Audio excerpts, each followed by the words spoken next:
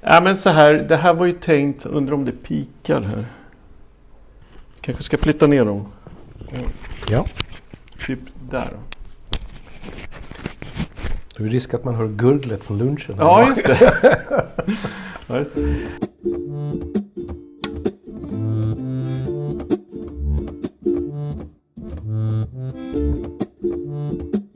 Ja, men vi brukar ju börja med så här att det här är IVA-juntan och det är vårt sätt att läsa artiklar och sen göra någonting av det. I det här fallet så var det ett inslag i respirationsmånaden i december månad som vi gjorde ett försök att spela in då live som en sorts artikeldragning om man ska säga. Men det blev alldeles för dålig ljudkvalitet och sen så har det kommit 1000 saker emellan. Så nu sitter vi här i alla fall. Det är liksom ingen publik nu så det blir ingen diskussion så. Det hade jag hoppats på. Men nu blir det så här och det vi ska prata om idag det är interaktion mellan hjärnan och lungorna vid akut hjärnskada. Och till grund för det så har vi 2 artiklar som heter Brain-Lung Interactions and Mechanical Ventilation in Patients with Isolated Brain Injury i Critical Care av Siaka. En review. Och den andra är en Conference Report and Expert Panel Mechanical Ventilation in Patients with Acute Brain Injury Recommendations from the European Society of Intensive Care Medicine Consensus. Och nu kommer Jakob få lite så här, han diggar det här. Chiara Robba är någon sorts husgud hemma hos honom. Okej. Tyvärr kunde inte Jakob vara med heller. Det hade ju varit kul. Det brukar vara kul att vara 3 i samtal. Men nu, vi får göra vad vi kan. Det tror jag nog. För er som inte känner till David Nelson så är ju du dels cyklist, dels gitarrist. Herregud, okej. Ja, det är bara bra grejer hittills. Ja. Sen så är du rätt fena på neurointensivvård också. Ja, försök i alla fall. Ja, du har ju hängt med bland de längsta, eller hur? Eller visst har jag rätt i det?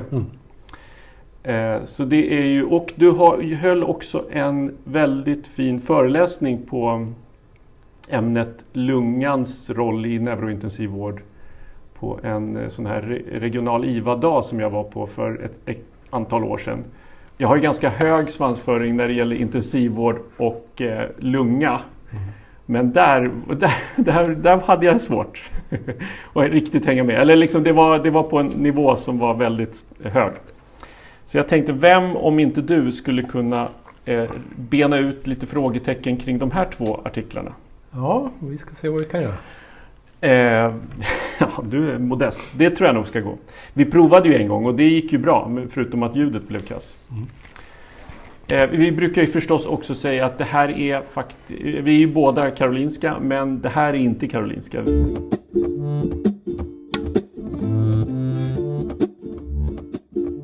Vi kommer börja med att gå igenom den här som av Siaka, Brain-Lung Interactions från Critical Care.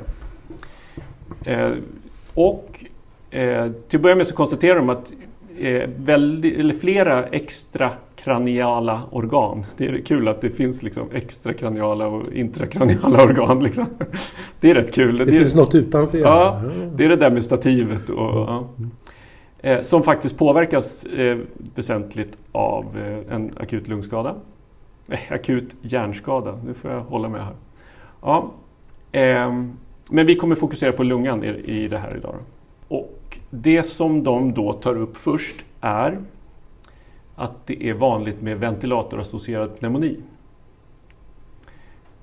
Att vi ser det är vanligt hos bortåt mellan 21 och 60% drar de upp någon sorts incidens. Men att det också är vanligare om man har en akut hjärnskada. Ej känt varför ungefär sammanfattar de. Men jag tänker ju nog 17 har det med aspiration att göra. Eller vad tänker du? Det tänker vi nog allihopa. Ja. Jag tror att det har väldigt mycket att göra med definitioner för VAP. Ja, Exakt. Och varierar man den definitionen så tror jag att man kan variera andelen som har aspiration och andelen som har VAP. Utan är det en 48 timmars bild som ligger till grund och man tar den på 47 timme, då kommer man kunna få väldigt mycket mindre vappar och väldigt mycket mer aspirationer.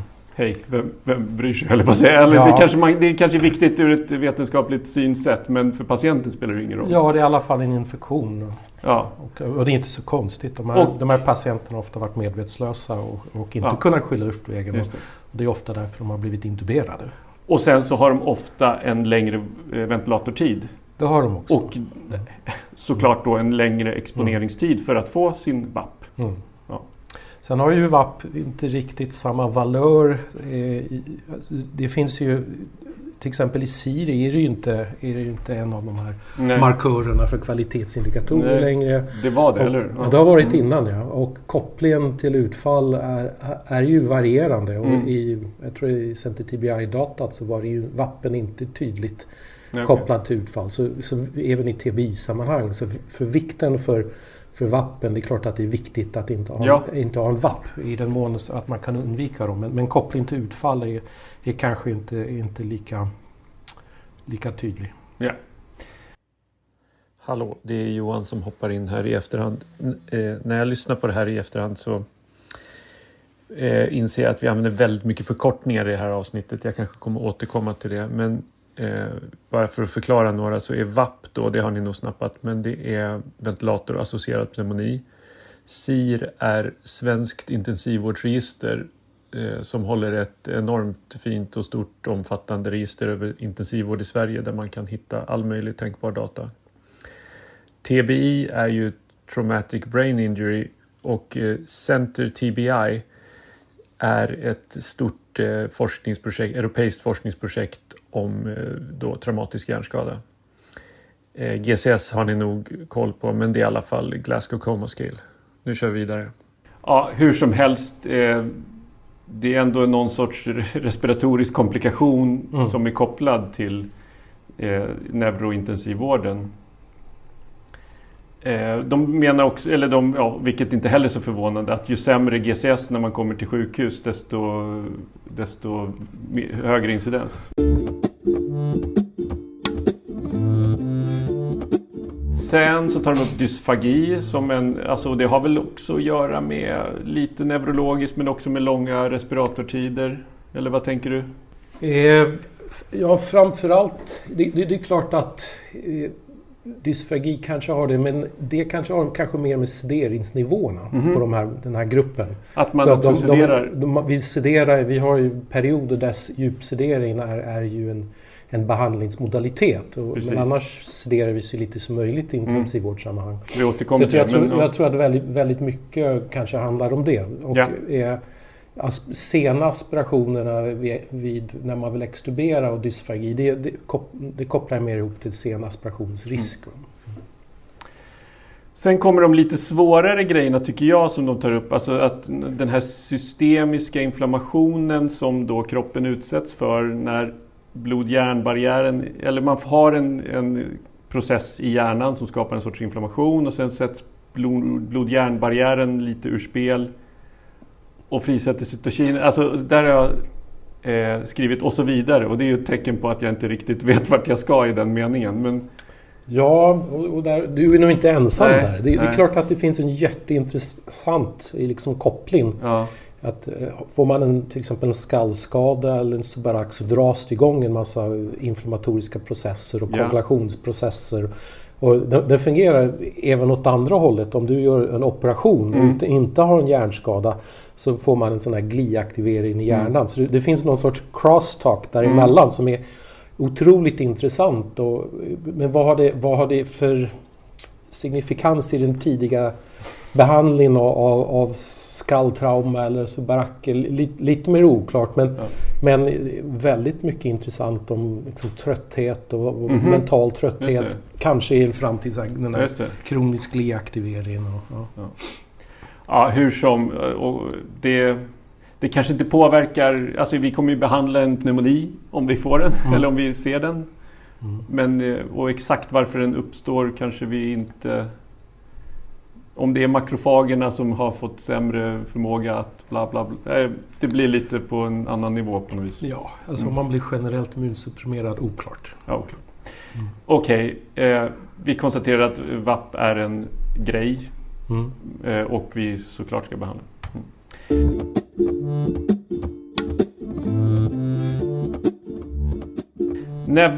Nevra. Nästa grej som de vill ta upp då är, och det här är en grej som jag har inte riktigt tänkt på förrän jag började titta på den här artikeln och så.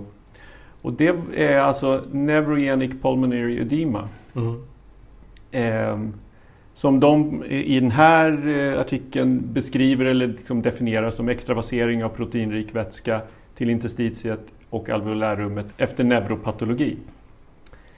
Ja, har det här funnits för dig länge? Liksom? Eller är det här en grej som du reflekterar över? Ja, alltså det finns nevrogen pulmonella inslag eller kardiella inslag. Det är någonting som det är en sån här gammal kunskap som man har pratat om väldigt länge, men jag är inte alltid så säker att man ska kalla det för nevrogent utlöst pulmonellt ödem. För någonstans så tror jag ändå att det mesta av det här ändå beror på en kardiell utlöst situation. Ja, okay. Och kanske höga tryck eller höga sympatiska påslag i situationer där man kanske har en Cushing-reaktion eller en Subarak som har precis berört. Man får en sån här extrem sympatikuspåslag, för det är det sista kroppen vill göra är ju att bibehålla perfusionen till hjärnan. Exakt.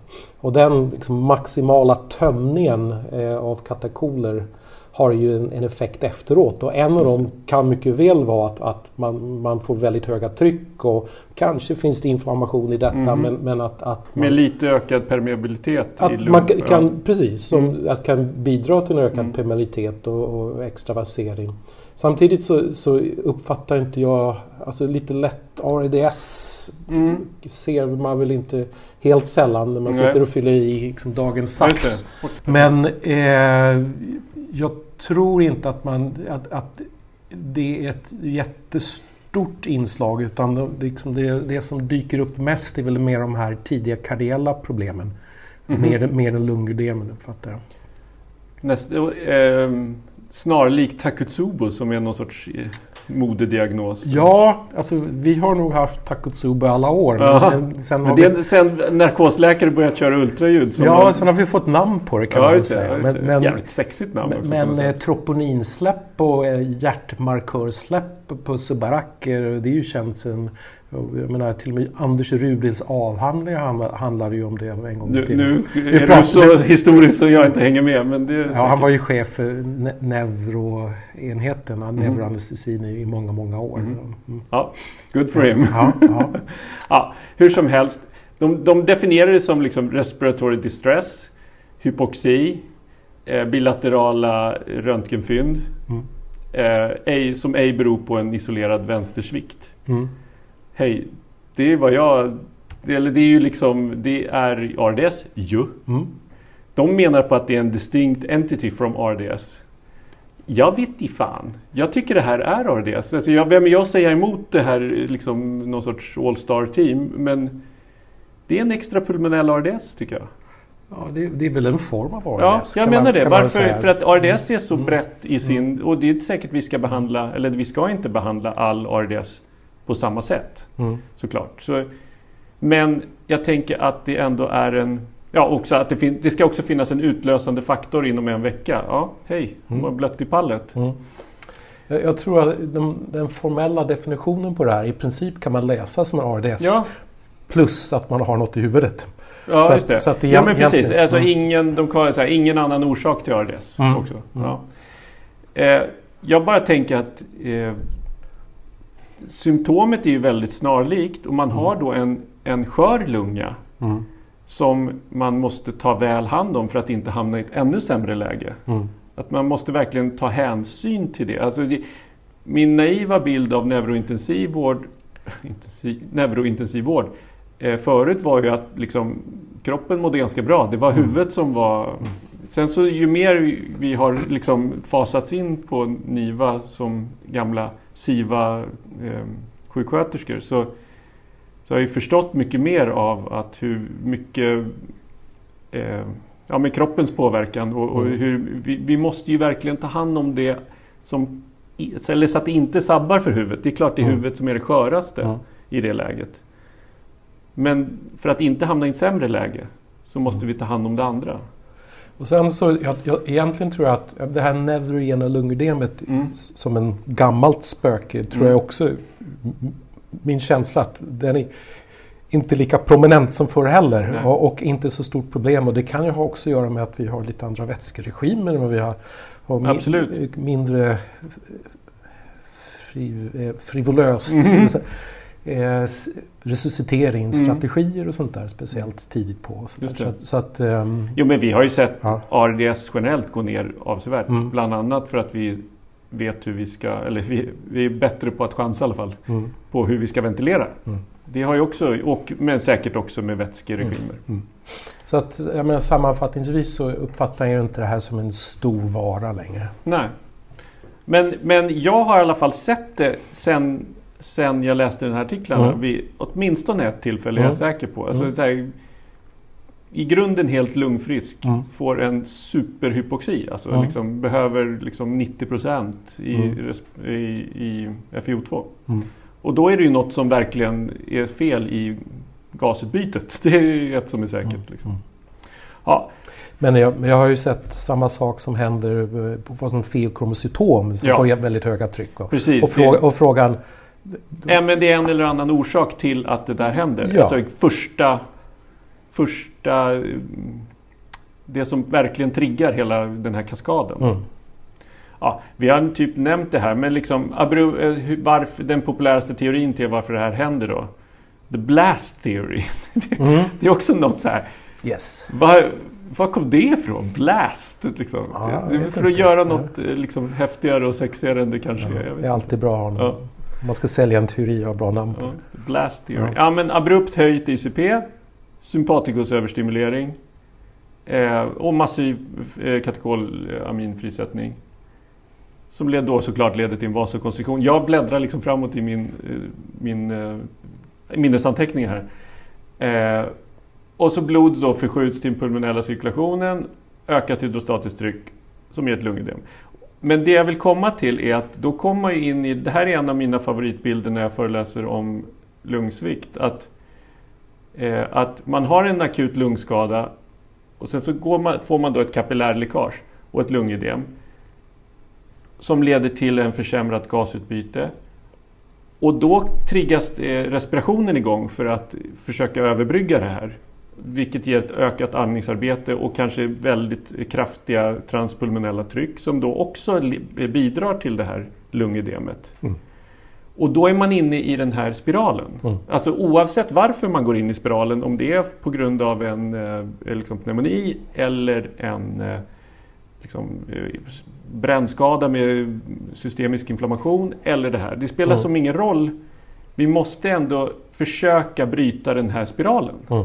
För att inget blir bättre av att vara. Det de menar på i alla fall, vi kanske ska inte fastna i NPO så, men att det kommer oftast akut. Det kan komma lite senare, alltså akut menar de 4 timmar, det kan komma senare bortåt 3 dygn. Där var min tanke, är det liksom svullnadsfasen som sätter in då på vissa av våra åkommor som till exempel subarachnoidalblödningar som svullnar? Ja, alltså i min värld kan det vara så att det är helt olika situationer eller helt olika geneser till olika stadier. Och jag tänker med det vi pratar om är en ganska snabbt insättande. Det handlar om de första timmarna. När det stormar. Ja, precis. Och det brukar ge sig efter några timmar också. Men liksom den här vasoplegin vi ofta ser med det. Och takotsuben, en kardial stannin. Det tar något dygn så brukar det där ge med sig. Men egentligen kanske tycker jag det mest påtagliga kliniska. Och typfallet är ju en subarach hos en kanske medelålders person eller någon med kemisk hjärtsjukdom. Den här enorma surge av katakoler, att du får ett väldigt trött hjärta, du får ett lungödem, du får en vasoplegi perifert, Du får kanske en kortisolsvikt. Man har liksom tömt sig. Just det, stress. Alltså man gör vad man kan och sen så finns det inga reserver kvar. De svarar inte på noradrenalin ibland tills de har fått lite dött kortison. Man behöver det. Ja, det är de tyvärr då säger att det finns ingen egentligen riktad behandling. Och så menar de på att det fanns en mortalitet på 60-100%. Det låter väldigt barskt alltså. Men det beror kanske på var man drar den distinktionen, liksom, vad som är vad. Det är klart, om alla organ sviktar samtidigt, då får man hög mortalitet. Det behöver man inte vara någon kunnig för att räkna ut. Ja, återigen, just det här fenomenet ser man inte helt sällan. Den är kliniskt närvarande, men i så hög mortalitet uppfattar jag inte att vi ser det.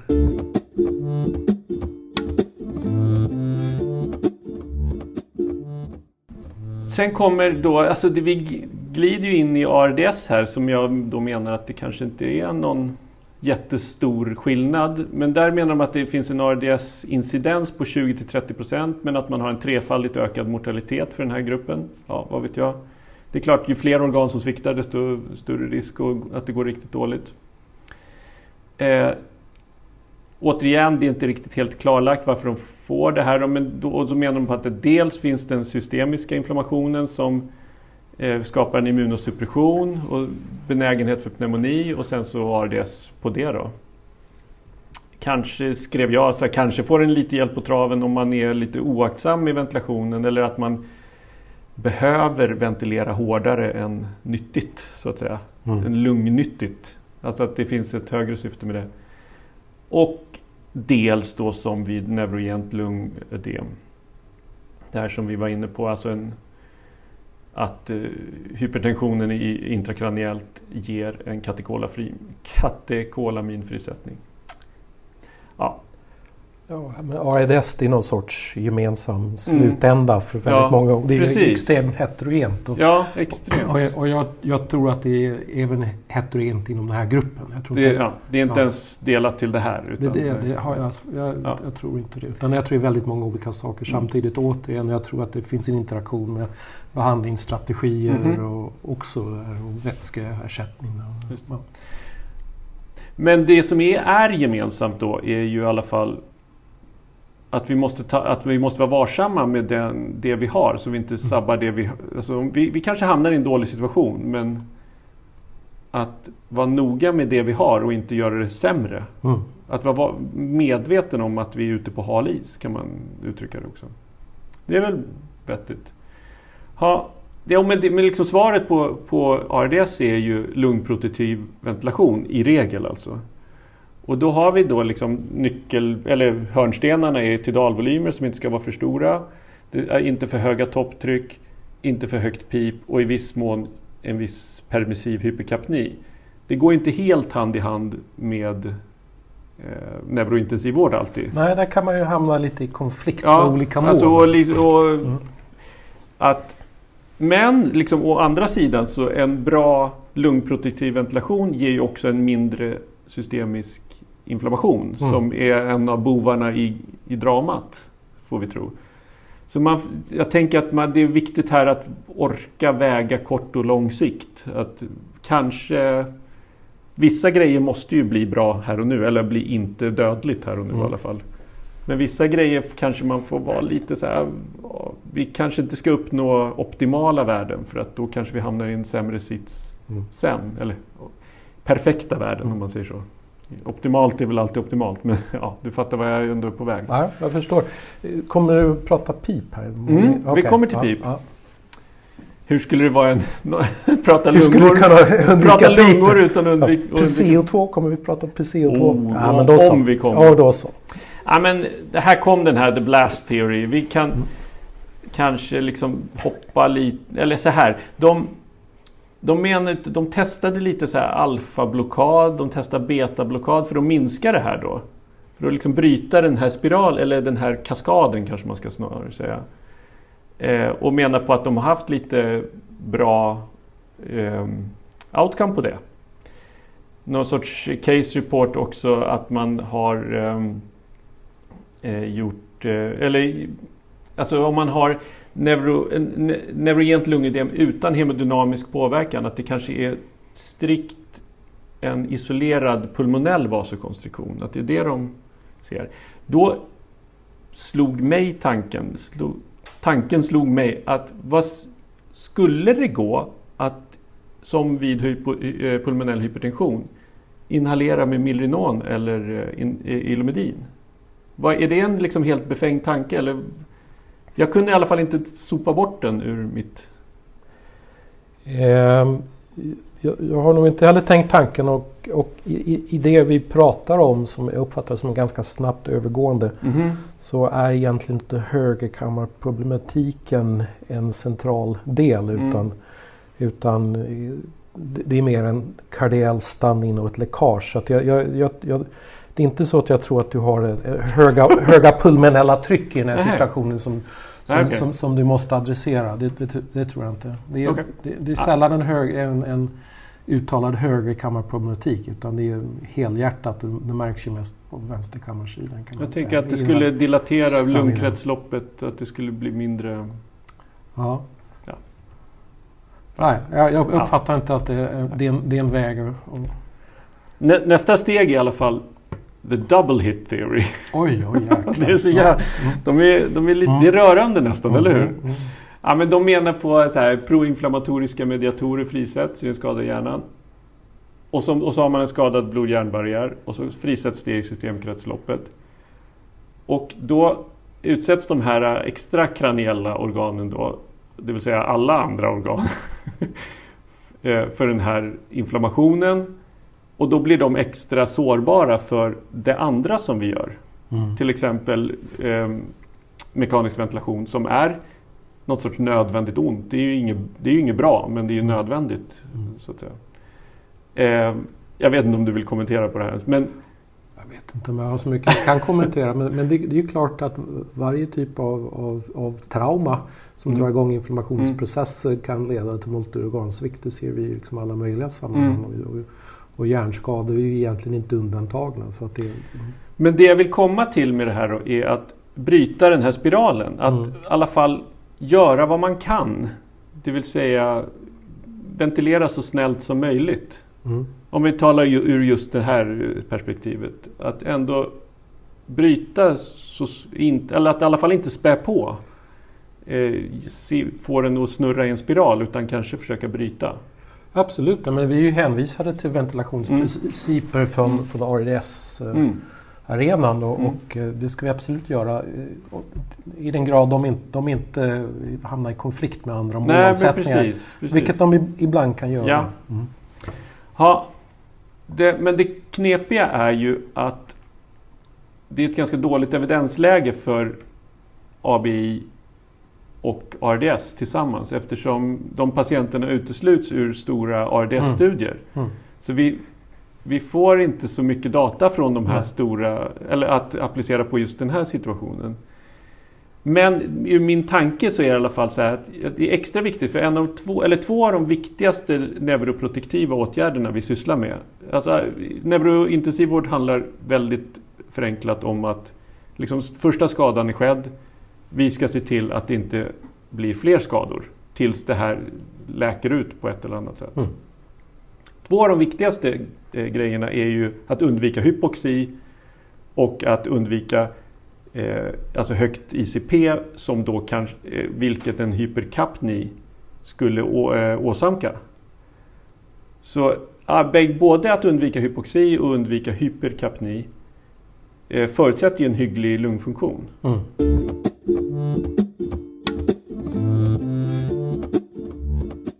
Men ur hypoxisynvinkel, om det är något som är bekräftat så är det att det är dåligt att vara hypoxisk om man har en hjärnskada. Eller? Ja, absolut. Ja. Det brukar vara så här. Inte ens de enklaste grejer har någon kunnat bevisa. Men det kanske... fast det är i alla fall i återkommande i alla stora epidemiologiska materialen så är period av hypoxi i alla fall ett tidigt skede kopplat till sämre utfall. Det är alltid så. Resultat i studier brukar peka åt alla håll och spreta. Men det är nog få sakerna som har inte spretat särskilt mycket. Ja, vad skönt att vi har nått. Tidig hypoxi och tidig hypotension. Framförallt med skallskador. Speciellt. Och det handlar om syrgasleverans det också ju. Hypotensionen antar jag. Absolut, det tror jag. Eller det blir blodflöde och leverans av syrgas. Så det man rekommenderar då är att lägga sig strax över det som om en enbart lungsjuk, alltså någon som är intuberad på pneumonibas till exempel. Då kanske man kan ligga på 8 i PO2 utan att det gör något. Det kanske till och med är snällare mot lungan att inte sikta högre än det. Medan på de här är det så farligt att hamna under så att vi tar lite marginal. Är det så man kan tänka? Eller? Ja, det är nog lite så. För jag tror inte det finns starka siffror som talar om var man ska lägga sig. Förutom att man inte ska vara hypoxisk. Man ska undvika hypoxi till varje pris inom någon sorts... Men traditionellt inom neurovärlden så har man ju lagt sig lite högre. Och man kan hitta olika siffror. Och liksom. Det som jag hittar i båda de här artiklarna är 80-120 mm Hg, vilket då snabbt översatt till våra kilopascal-mått är strax över 10 till 16. 16 låter ju högt, tycker jag, spontant. Ja, inte när du sitter här, jag tror. Ta ett djupt andetag. Det är så här, alla såna här rekommendationer, de utgår ifrån vilken enhet man har. Man väljer liksom runda enheter och så blir det konstiga enheter om man jobbar med kilopascal. Och vi hamnar 11 till 13 eller något sånt där. Det låter väl bra. Och hyperoxid är ju en helt annan situation där vi vet också väldigt lite om. Men det finns väl indikationer på att det inte heller är helt kalas, eller?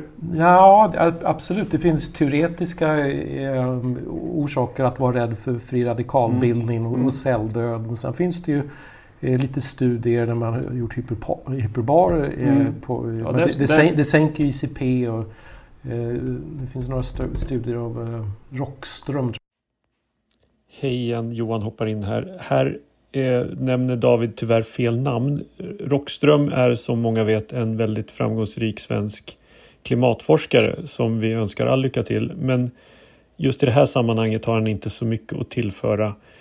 Den han menar är Roxvold som har då publicerat på traumatisk hjärnskada och hyperbar behandling.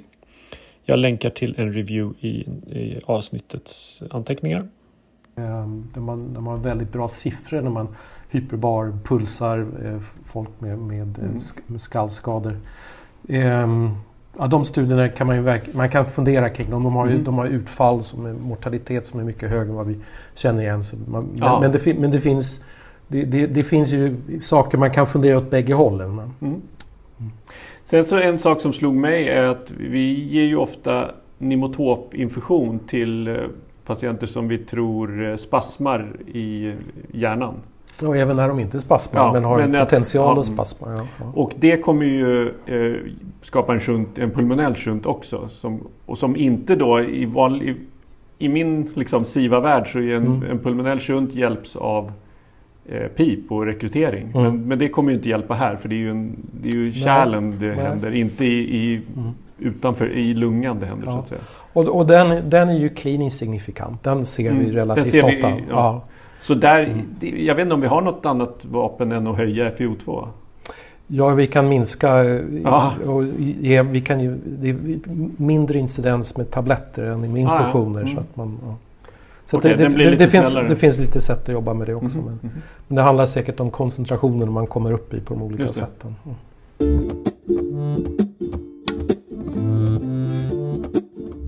Nu till tidalvolymer och det vill säga PCO2. Det är väl liksom två ändor av samma sak.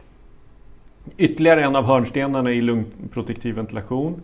Men lätt hypoventilation som man då kan tänka sig i normal, så att säga, om man får säga RDS, skulle ge en hyperkapni, kanske en ökad ICP. Det är inget vi gillar i neurointensivvården.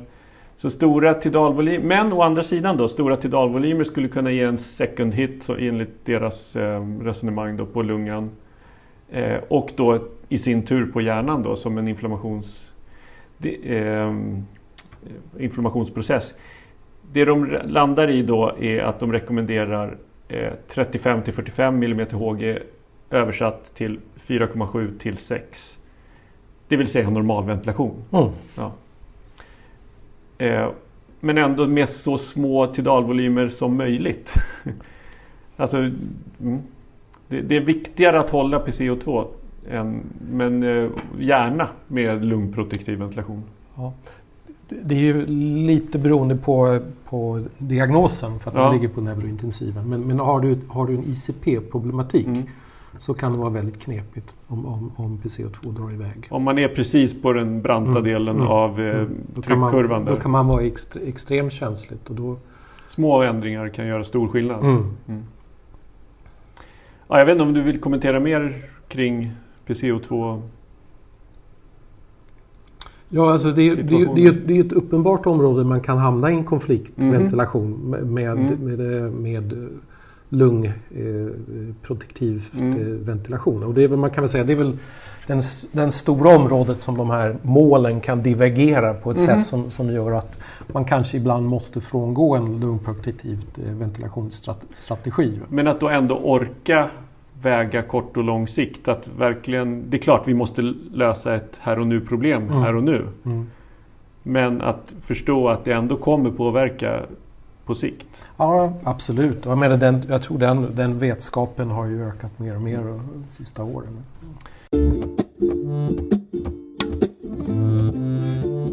Yes. Ja, och nu kommer vi till vårt älskade pip då. Det är ytterligare en av hörnstenarna i lungprotektiv ventilation, att vi ska hålla uppe alveolerna och inte få de här tidal recruitment som är en viktig process i lungskada vid mekanisk ventilation, kan man säga. Och så liksom också viktigt då för oxygenering och minska shunten, dock inte då den här pneumotop utlösta shunten. Jo, alltså den kan ju hjälpa den pneumotoputlösta shunten också, det tror jag. För att problemet är ju att du har fått en atlektas, men du fortsätter att ha en perfusion i området då.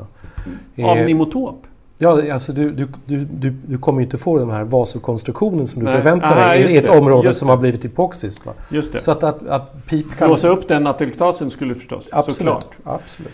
Det är lite av alltså man har satt den här hypoxisk pulmonell vasokonstriktionsprocessen ur spel lite. Okej. Det kan då rent, hur ska man säga, hur trycken fortplantar sig i kroppen, så kan man tänka sig att det här skulle ge ett ökat ICP.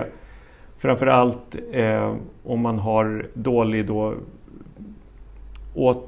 avflöde från hjärnan, så att det skulle fortplanta sig uppåt. Det är en tanke jag har hört. Där ICP, om man har då höga intratorakala tryck, att det skulle fortplanta sig uppåt. Det berodde lite på lungans compliance, förstod jag deras resonemang. Att om man inte har så bra compliance så kommer heller inte respiratorns tryck fortplanta sig så bra ut i thorax. Tyvärr, ur lungmässigt, men ur skallens perspektiv så påverkar det inte så mycket.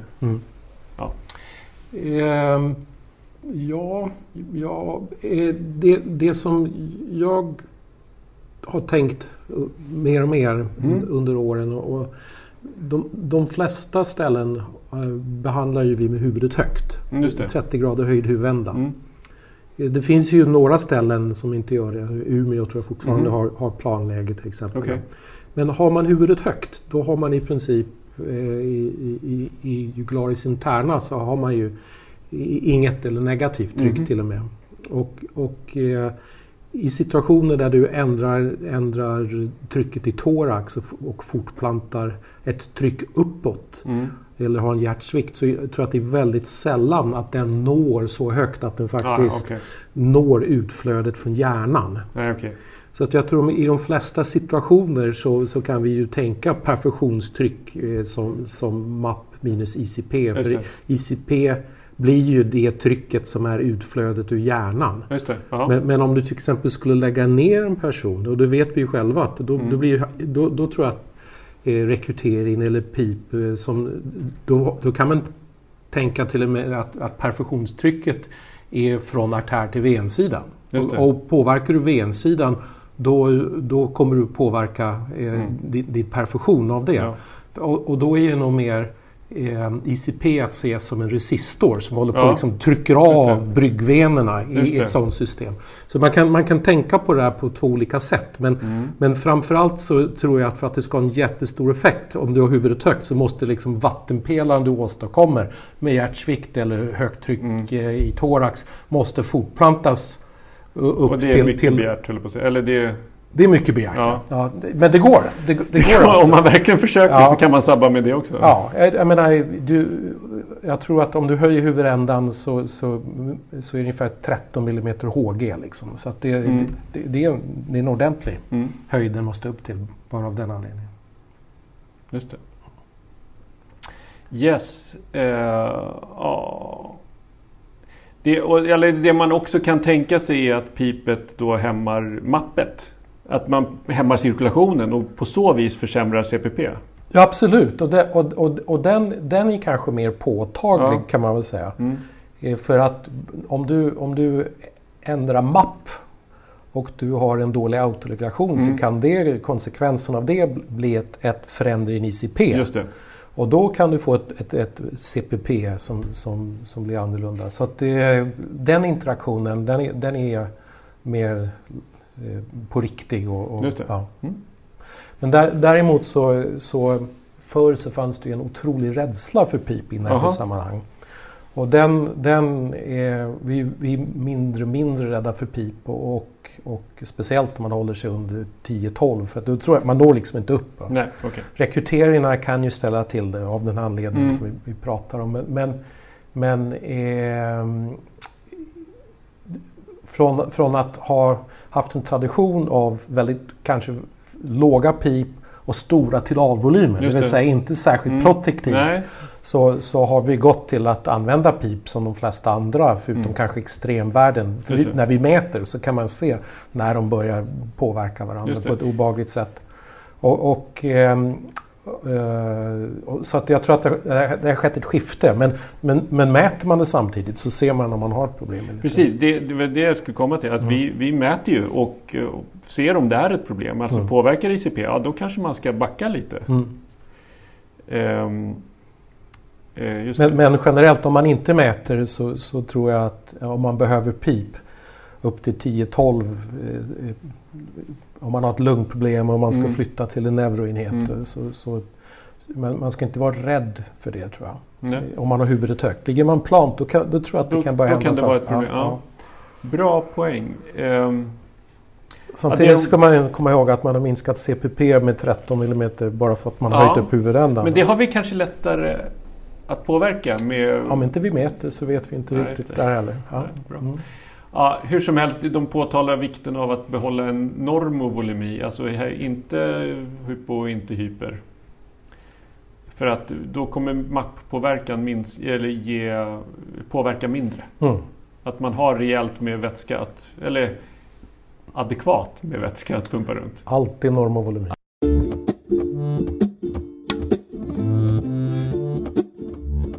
Sen kommer deras resonemang kring spontanandning, alltså det vill säga tryckunderstöd, alltså vi är fortfarande intuberade i det här läget. I regel så är det ofta bra att ha lätt sedering på IVA. Inte alla lägen, men ofta. På neurointensivvård så har det liksom en annan roll. Alltså på en allmän IVA så har det ju bara en sorts symptomatisk effekt. Att man ska tolerera tuben, är väl det liksom det allra viktigaste. Det finns väl andra aspekter också. Men på neuro-IVA så är det ju har en mycket större roll. Att påverka liksom ICP och metabolism i huvudet etc. Ja, vi har ibland som ett terapeutikum att vi vill sänka metabolismen och även få ett kopplat sänkning till blodflöde och då påverka ICP. Så då i det läget är det ju då omöjligt att ta spontanandning då, eftersom man är dundersederad, om man får uttrycka det. Mm. Jo, men och det leder ju också till en ofta längre respiratortid, vilket gör kanske att det blir en längre utträning, men man måste ju gå via spontanandning i något skede i alla fall, om man ska överleva. Det finns ju bra fördelar med det, alltså det vill säga kanske bättre VQ-matchning, hemodynamiken ofta tjänar på det, minskar risken för det som är ventilator-inducerad diafragmadysfunktion, som är någon sorts grej som jag har tittat på mycket på senaste. Och det de kommer fram till att går det så gärna liksom. Men går det inte så nej, vilket är ett ganska svar. Men så som vi andra, alltså aktsam på för kraftig andningsdrive som då kommer sabba. Nej, men absolut, och det är ju viktigt också inom neurointensivvården att identifiera den stund man har gått från en ICP-driven ventilation till att man ska liksom vända skeppet åt andra hållet, så att man förstår. Man är över pucken. Ja, nu är det vanliga intensivvårdsprinciper som gäller om man inte får ett bakslag. Ja. Och man ska driva intensivvården framåt. Just det. Det är lätt att missa den där, att man kör den för länge. Och det är ju, man ska ju vara så kort tid som möjligt på intensiven. Det är farligt att vara på intensiven. Verkligen. Men jag tänkte också att innan vi hamnar där, så när vi har en kontrollerad andning, så är vi har ibland problem, vi är inte så jätteglada i tryckkontroll, eftersom det sker så mycket variation i prio 2, bara att man lägger någon på sidan för att få ett annat compliance. Så därför vill vi ha en kontrollerad minutvolym. Det kan man ju åstadkomma på olika sätt på olika ställen. Nu vill vi ha en tryckkontroll av lungskäl helst, men vi har möjlighet till en tryckkontroll med en bestämma minutvolymen. Så en volymskontrollerad tryckstyrning. Precis, det är VKTS för att vara. Som jobbar då med att den skapar adekvata tidalvolymer till lägsta möjliga tryck, kan man säga. Den väntar 3 andetag, tror jag. Så höjer den trycket lite om man inte åstadkommer minutvolymen. Så att då får man lite mindre svängningar i PC2. Men har man inte tillgång till det, så kanske man måste ha en kontrollerad mod för att ha en stadig minutvolym. En volymkontroll. Jag vet inte, jag höll på att säga att jag tror de flesta har någon sorts VKT. De variant, vad vet jag? Ja. Jag har aldrig jobbat någon annanstans. Så yes. Nu är vi så att säga klara med den Siakas artikel review.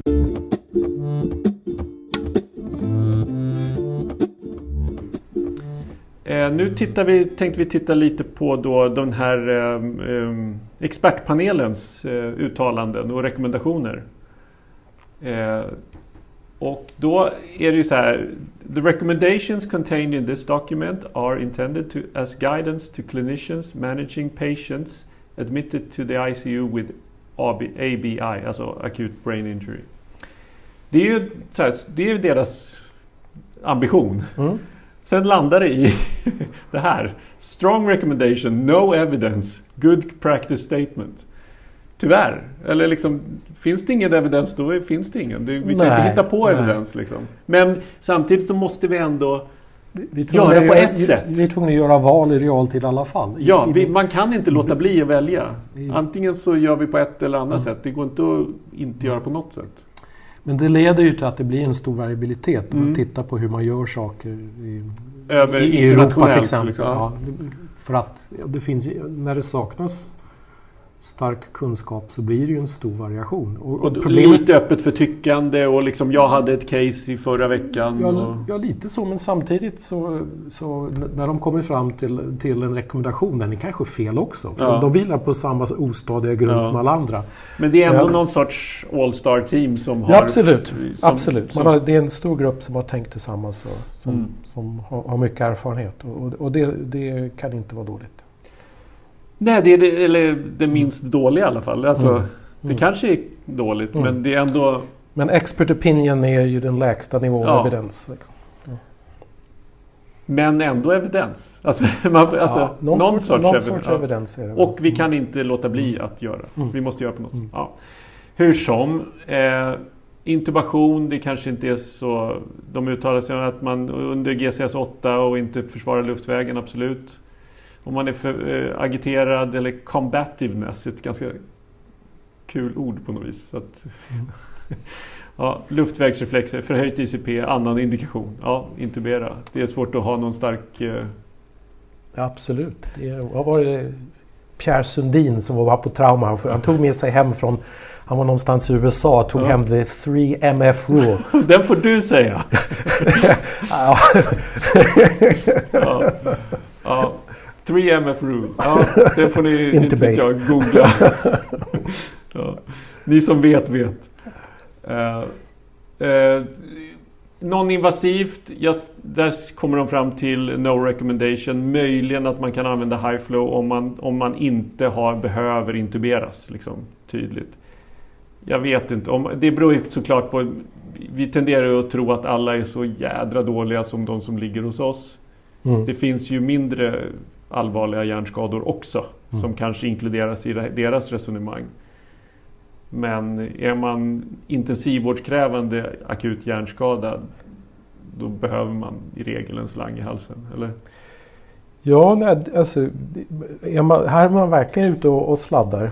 För någonstans är det så att har man en hjärnskada men är vaken, så är den bästa övervakning du kan ha att vara vaken.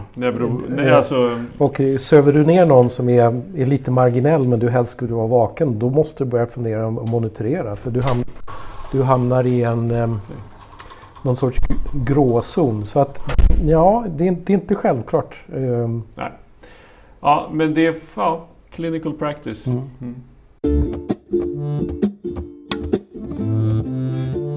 Specifika respinställningar, det var en herrans massa. Jag gjorde en klassisk sån här idiot PowerPoint-bild här med olika pilar. Sammanfattat då. Att liksom, om PEEP inte påverkar ICP, kör hårt. Gör som vanligt, ungefär som vi resonerade förut. Om man har högt ICP, vi vet inte. Då får man bara vara kliniker och göra så gott man kan och väga... Ja, och som vi sa tidigare, jag tror inte att man behöver vara allt för rädd för PEEP. Nej. Speciellt om man har huvudet högt och mäter och ser det man gör. Bra. Syrgas, det har vi redan pratat om, men de bekräftar den här rekommendationen med våra siffror mätt och strax över 10 till 16. Ja. 10,6 till 16 står det. Vi har, jag tror vår är 11 till 13. Ja, men, det låter som en sweet spot i det där. Ja. Det låter som typ... Jag tror inte vi kan försvara en bättre än det där. Liksom. Men och oavsett ICP, alltså vi ska hålla det där. Det är ingen variabilitet. Men man ska inte ha hyperoxemi heller. Sannolikt inte, men det vet vi inte heller. Okej då, så vitt vi vet. Det finns väl ingen anledning... Nej. Återigen till de där resonemangen. Men... Det är i alla fall något värt att reflektera över, tycker jag, att hypoxi har vi evolutionärt väldigt många mekanismer att ta hand om. Det är en del av vår förflutna hypoxiska episoder. Men hyperoxi har aldrig funnits. Tills vi börjar koncentrera syrgas så har människan inte utsatts för hyperoxi. Så det är liksom det är utanför den evolutionära scopen. Och det är såklart alldeles nyss och totalt utanför det evolutionära. Fullständigt. Ja. Ja, absolut finns ingen sorts anpassning till det, såklart. Men det kanske finns något att hämta där. Alltså en sorts quick, eller ja, vi pratade lite om HBO och Rockström och lite spretiga men spännande resultat.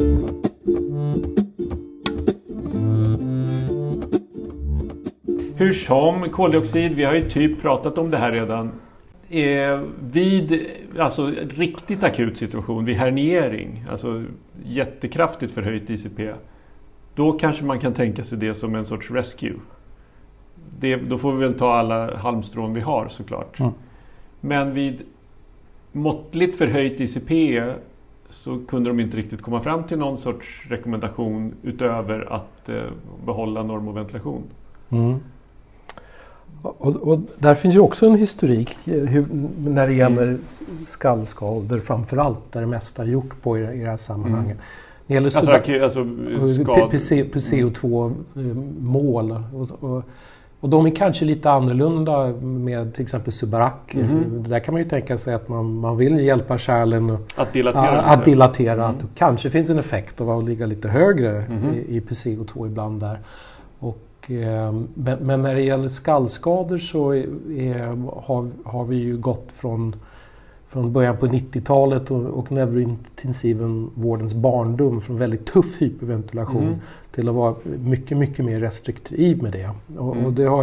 Och det är spretiga studier, men de mest övertygande de kommer ju från PET och MR-studier som har visat att på skallskada att även vad vi uppfattade tidigare som en ganska modest hyperventilation till 3,94 kilopascal. Inte alls, men lite grann, men inte jätte... men förr var det jättevanligt att vi gjorde mellan 4 och 4,5 och kunde ge ganska omfattande i kemiområden i hjärnan. För tanken var ju att man hade ett höjt ICP och då kunde minska den totala volymen i hjärnan genom att dra ihop kärlen lite.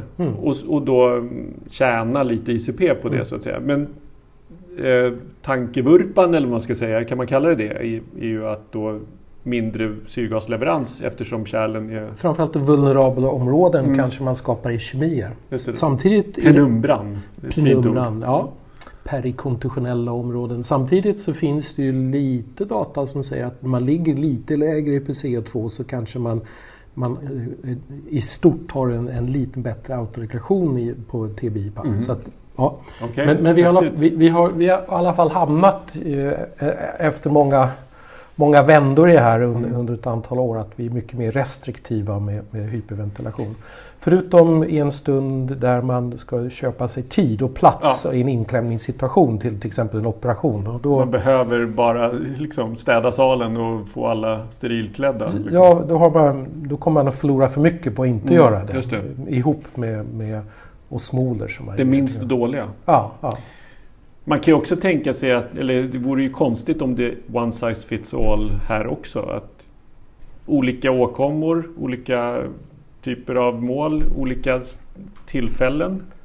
Alltså under kontinuumet. Alltså, ja, absolut. Och även på skalskador så är det sannolikt tidigt skedet det är farligt att hyperventilera. Sen kanske det är bra. Det får framtiden utvisa. Men tills vi vet mer så är vi klart mer restriktiva än tidigare.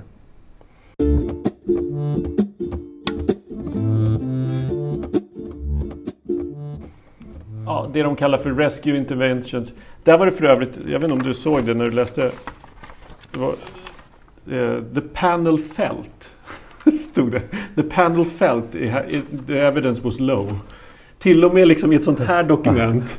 Känner de. Där de ska vara super konkreta. Och så här. De kände att det var lite dålig evidens här. Det var, tyckte jag var... Det smyger sig in att man känner. Ja, det tyckte jag var kul. Hur som helst, rekrytering, de kunde inte riktigt, varken med eller utan ICP-stegring så kunde de inte ha någon kraftig rekommendation. Man får vara kliniker, prone position, om det inte påverkar ICP eller om man inte har högt ICP. Om man har högt ICP så är det nog mer svårare. Det blir bland annat svårare att ha höjd huvudända med att ligga på mage. Ja, men det går. Ja, det går, men det blir krångligare. Vad jag vet så är bara en studie gjort på det där. Om jag inte har missat något. Den gjordes ju här. Margareta Mure och Micke Nikludov. Någon gång på mitten på 2000-talet vände några patienter. Ett handfull, eller 2 händer full kanske det var. Någonstans där. Och ICP, instabila patienter. Och kom fram till att det funkar. De går lite upp i ICP men inte mycket. Men lite upp i blodtryck, men CPP blir bättre. Så konklusionen var att det går att vända någon i prone om det behövs. Om det behövs gör man ju det. Muskelrelaxantia, om det behövs. Det vill säga, och det brukar ju vara om man har jättesvår dysynkroni.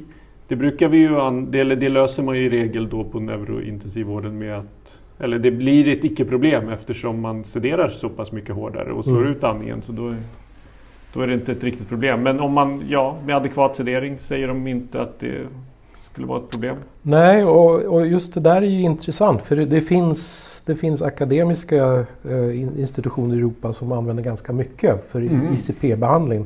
Jaha, minska metabolism förstås, eller? Ja, framförallt så behöver de, menar de, mindre sedering för att åstadkomma ICP-effekten.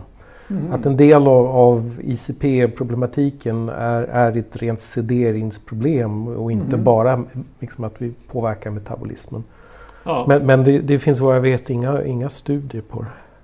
Nej.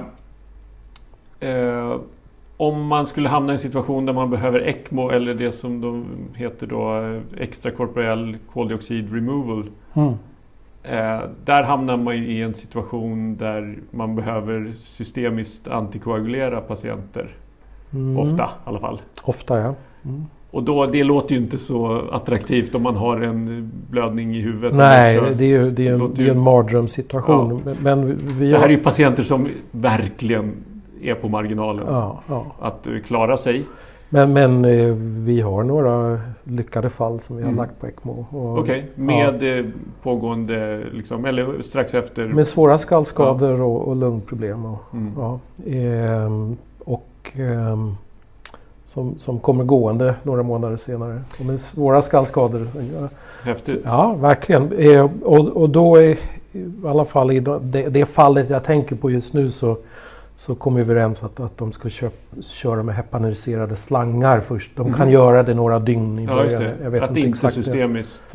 Ja, just det. Just det. Men det är mycket begärt att de ska komma med en rekommendation här då.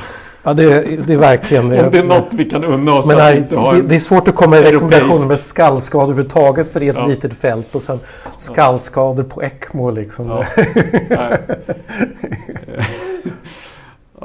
Där kan vi förstå att det är svårt att riktigt komma. Yes. Ja, men, eller förresten, det jag tänkte säga, att snacka om Karolinska i Solna briljerar då. Om en svår skallskada som behöver ECMO. Snacka om häftigheten med att ha ett stort sjukhus som kan göra många specialsaker. Ja, absolut. Men sen finns det andra ställen som kan göra det också. Nu måste vi vara uppriktiga. Det är klart. Nu får vi ändå... Ja, men det är ändå häftigt att vara en kugge i den stora maskinen. Ja, det är häftigt att kunna göra det och känna att man har räddat ett människoliv. Man är en liten del i det. Det är satisfying, som barn säger.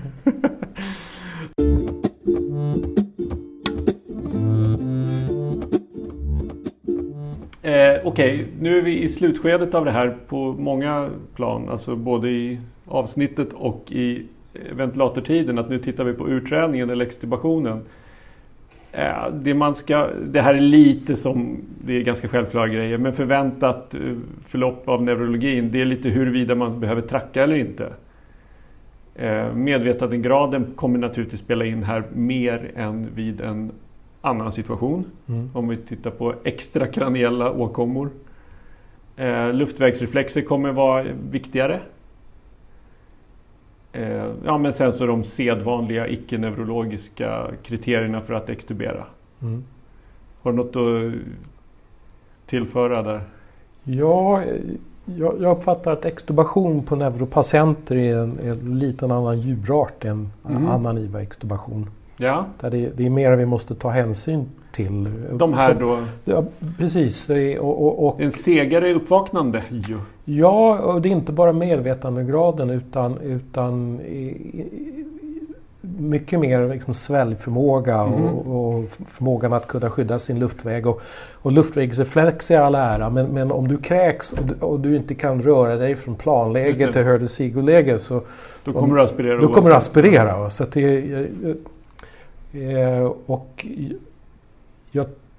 det är väldigt sällan som vi extuberar på någon som inte har en tydlig medverkan. Nej. Så vi har ganska högt krav på medvetande, kan man väl säga. Vi har ett högre krav där för extubationen vi har för att låga för intubera. Just det. Mm. Det blir långt åt båda håll. Man tar i båda ändar liksom. Varför det också då landar i en trakeostomi. Eftersom dels för att det blir långa ventilatortider för att det tar lång tid för hjärnan att återhämta sig efter en så pass svår. Det de förespråkar då är att efter ett eller flera extubation failure, det låter ju deppigt att man ska behöva ha flera extubation failure för att kunna bli trackad. Ja, och det där känns nog vi inte riktigt vid, utan jag tror vi försöker göra någon sorts sannolikhetsbedömning av en extubation failure. Att inte behöva förverkliga det. Nej, det är mer att det här tror vi kommer bli en failure till en viss sannolikhet. Sen får man ju inte vara... För trigger happy, eller? Nej, tvärtom. Man får inte vara... Alltså med tracken menar jag. Ja, precis. Utan har man inte ett antal extubation failures då sannolikt trackar man... Lite för ofta. Ja, mer än man behöver också. Så att ibland ska det ju inte gå, annars ligger man nog på fel sidan gränsen. Eftersom vi inte har en perfekt kristallkula att titta i. Nej, absolut inte. Ja, de påtalar också om man har en seg begränsad medvetandegrad, så att gå via en track är the way to go då. Ja, jag tror vi landar i det. Sen så tänkte jag en diskussion med publiken, men den finns ju inte nu. Så nej. Den lyser med sin frånvaro. Men det här är liksom vad de påtalar. Och du har ju vävt in lite av dina reflektioner. Ja, jag tror inte mitt skiljer sig något jättestort från... Ja. Nej, det känns som vi har gjort touchdown på de flesta områden. Bra, då säger vi tack och hej för idag. Och idag bestod IVA-juntan av David Nelson och Johan Termenius. Hörrni, vi hörs igen. Nu ska vi försöka sparka igång det här skeppet igen. Vi hörs.